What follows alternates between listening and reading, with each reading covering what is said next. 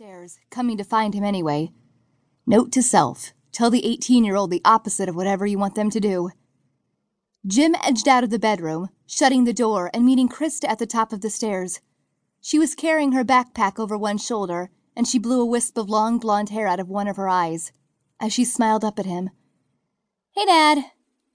Christa gave him a one-armed hug as she slipped by him. "Can I sleep over at Ashley's tonight?" Jim startled. He was going to ask her that very question. "Sure," he replied, surprised at how well that had worked out. Although he shouldn't have been. It was the weekend, after all. And she seemed to spend every waking moment attached at the hip with her best friend. "Your mother and I are going out tonight." "Ew, then I'm definitely going to Ashley's." Christa wrinkled her freckled nose, and Jim smiled. She looked exactly like her mother when she did that. "What's that supposed to mean?" Jim asked, heading down the stairs. "You know," Christa called back, making squeaking sounds. Eat. Jim flushed, looking back over his shoulder, recognizing her attempt at the imitation of the sounds of the mattress he shared with her mother. But Christa was already in her room. You can hear us?" he asked, thinking it had been so long, he couldn't really remember the last time he and Rachel had made love. "Well, only the bed, actually," she replied, peeking her head around the corner. "Which is good, really, because Ashley's mom sounds like Lassie. You should hear her. Ow, ow, ow, ow!" Christa howled and then giggled. "Christa!" Jim tried to make sure he intoned the right amount of disapproval. "Oh, Dad, you should hear the words she uses," Christa said, her eyes widening. "I can't even repeat them to you." "You shouldn't," he agreed, turning fully toward her on the stairs now, his hand gripping the rail. "What does she say?" "Dad!" Christa's complexion pinked, but her blue eyes were dancing, as if delighted with his question. "Okay," he shrugged, moving to go. "Just curious. You can tell me if you want." "Wait!" Christa lowered her voice to a conspiratorial tone.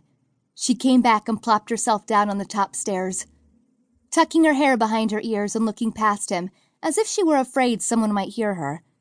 "Dad, she says the naughtiest things. You wouldn't believe me if I told you." "Try me," Jim replied, shifting his weight on the stairs.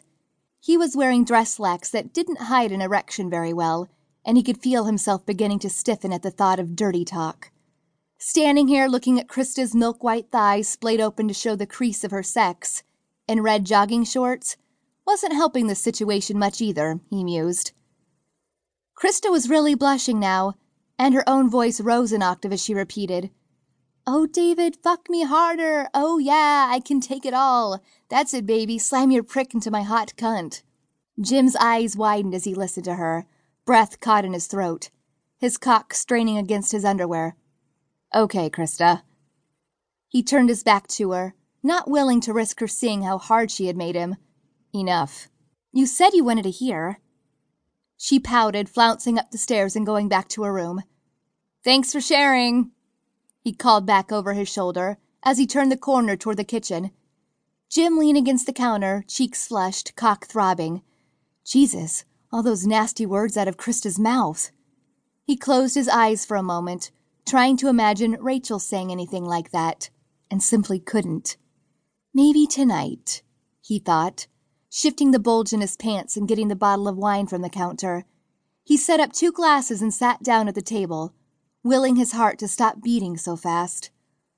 From here he could see the Parkers' house, which was parallel to the Stevens on the next block, where Ashley and her apparently raunchy mother lived.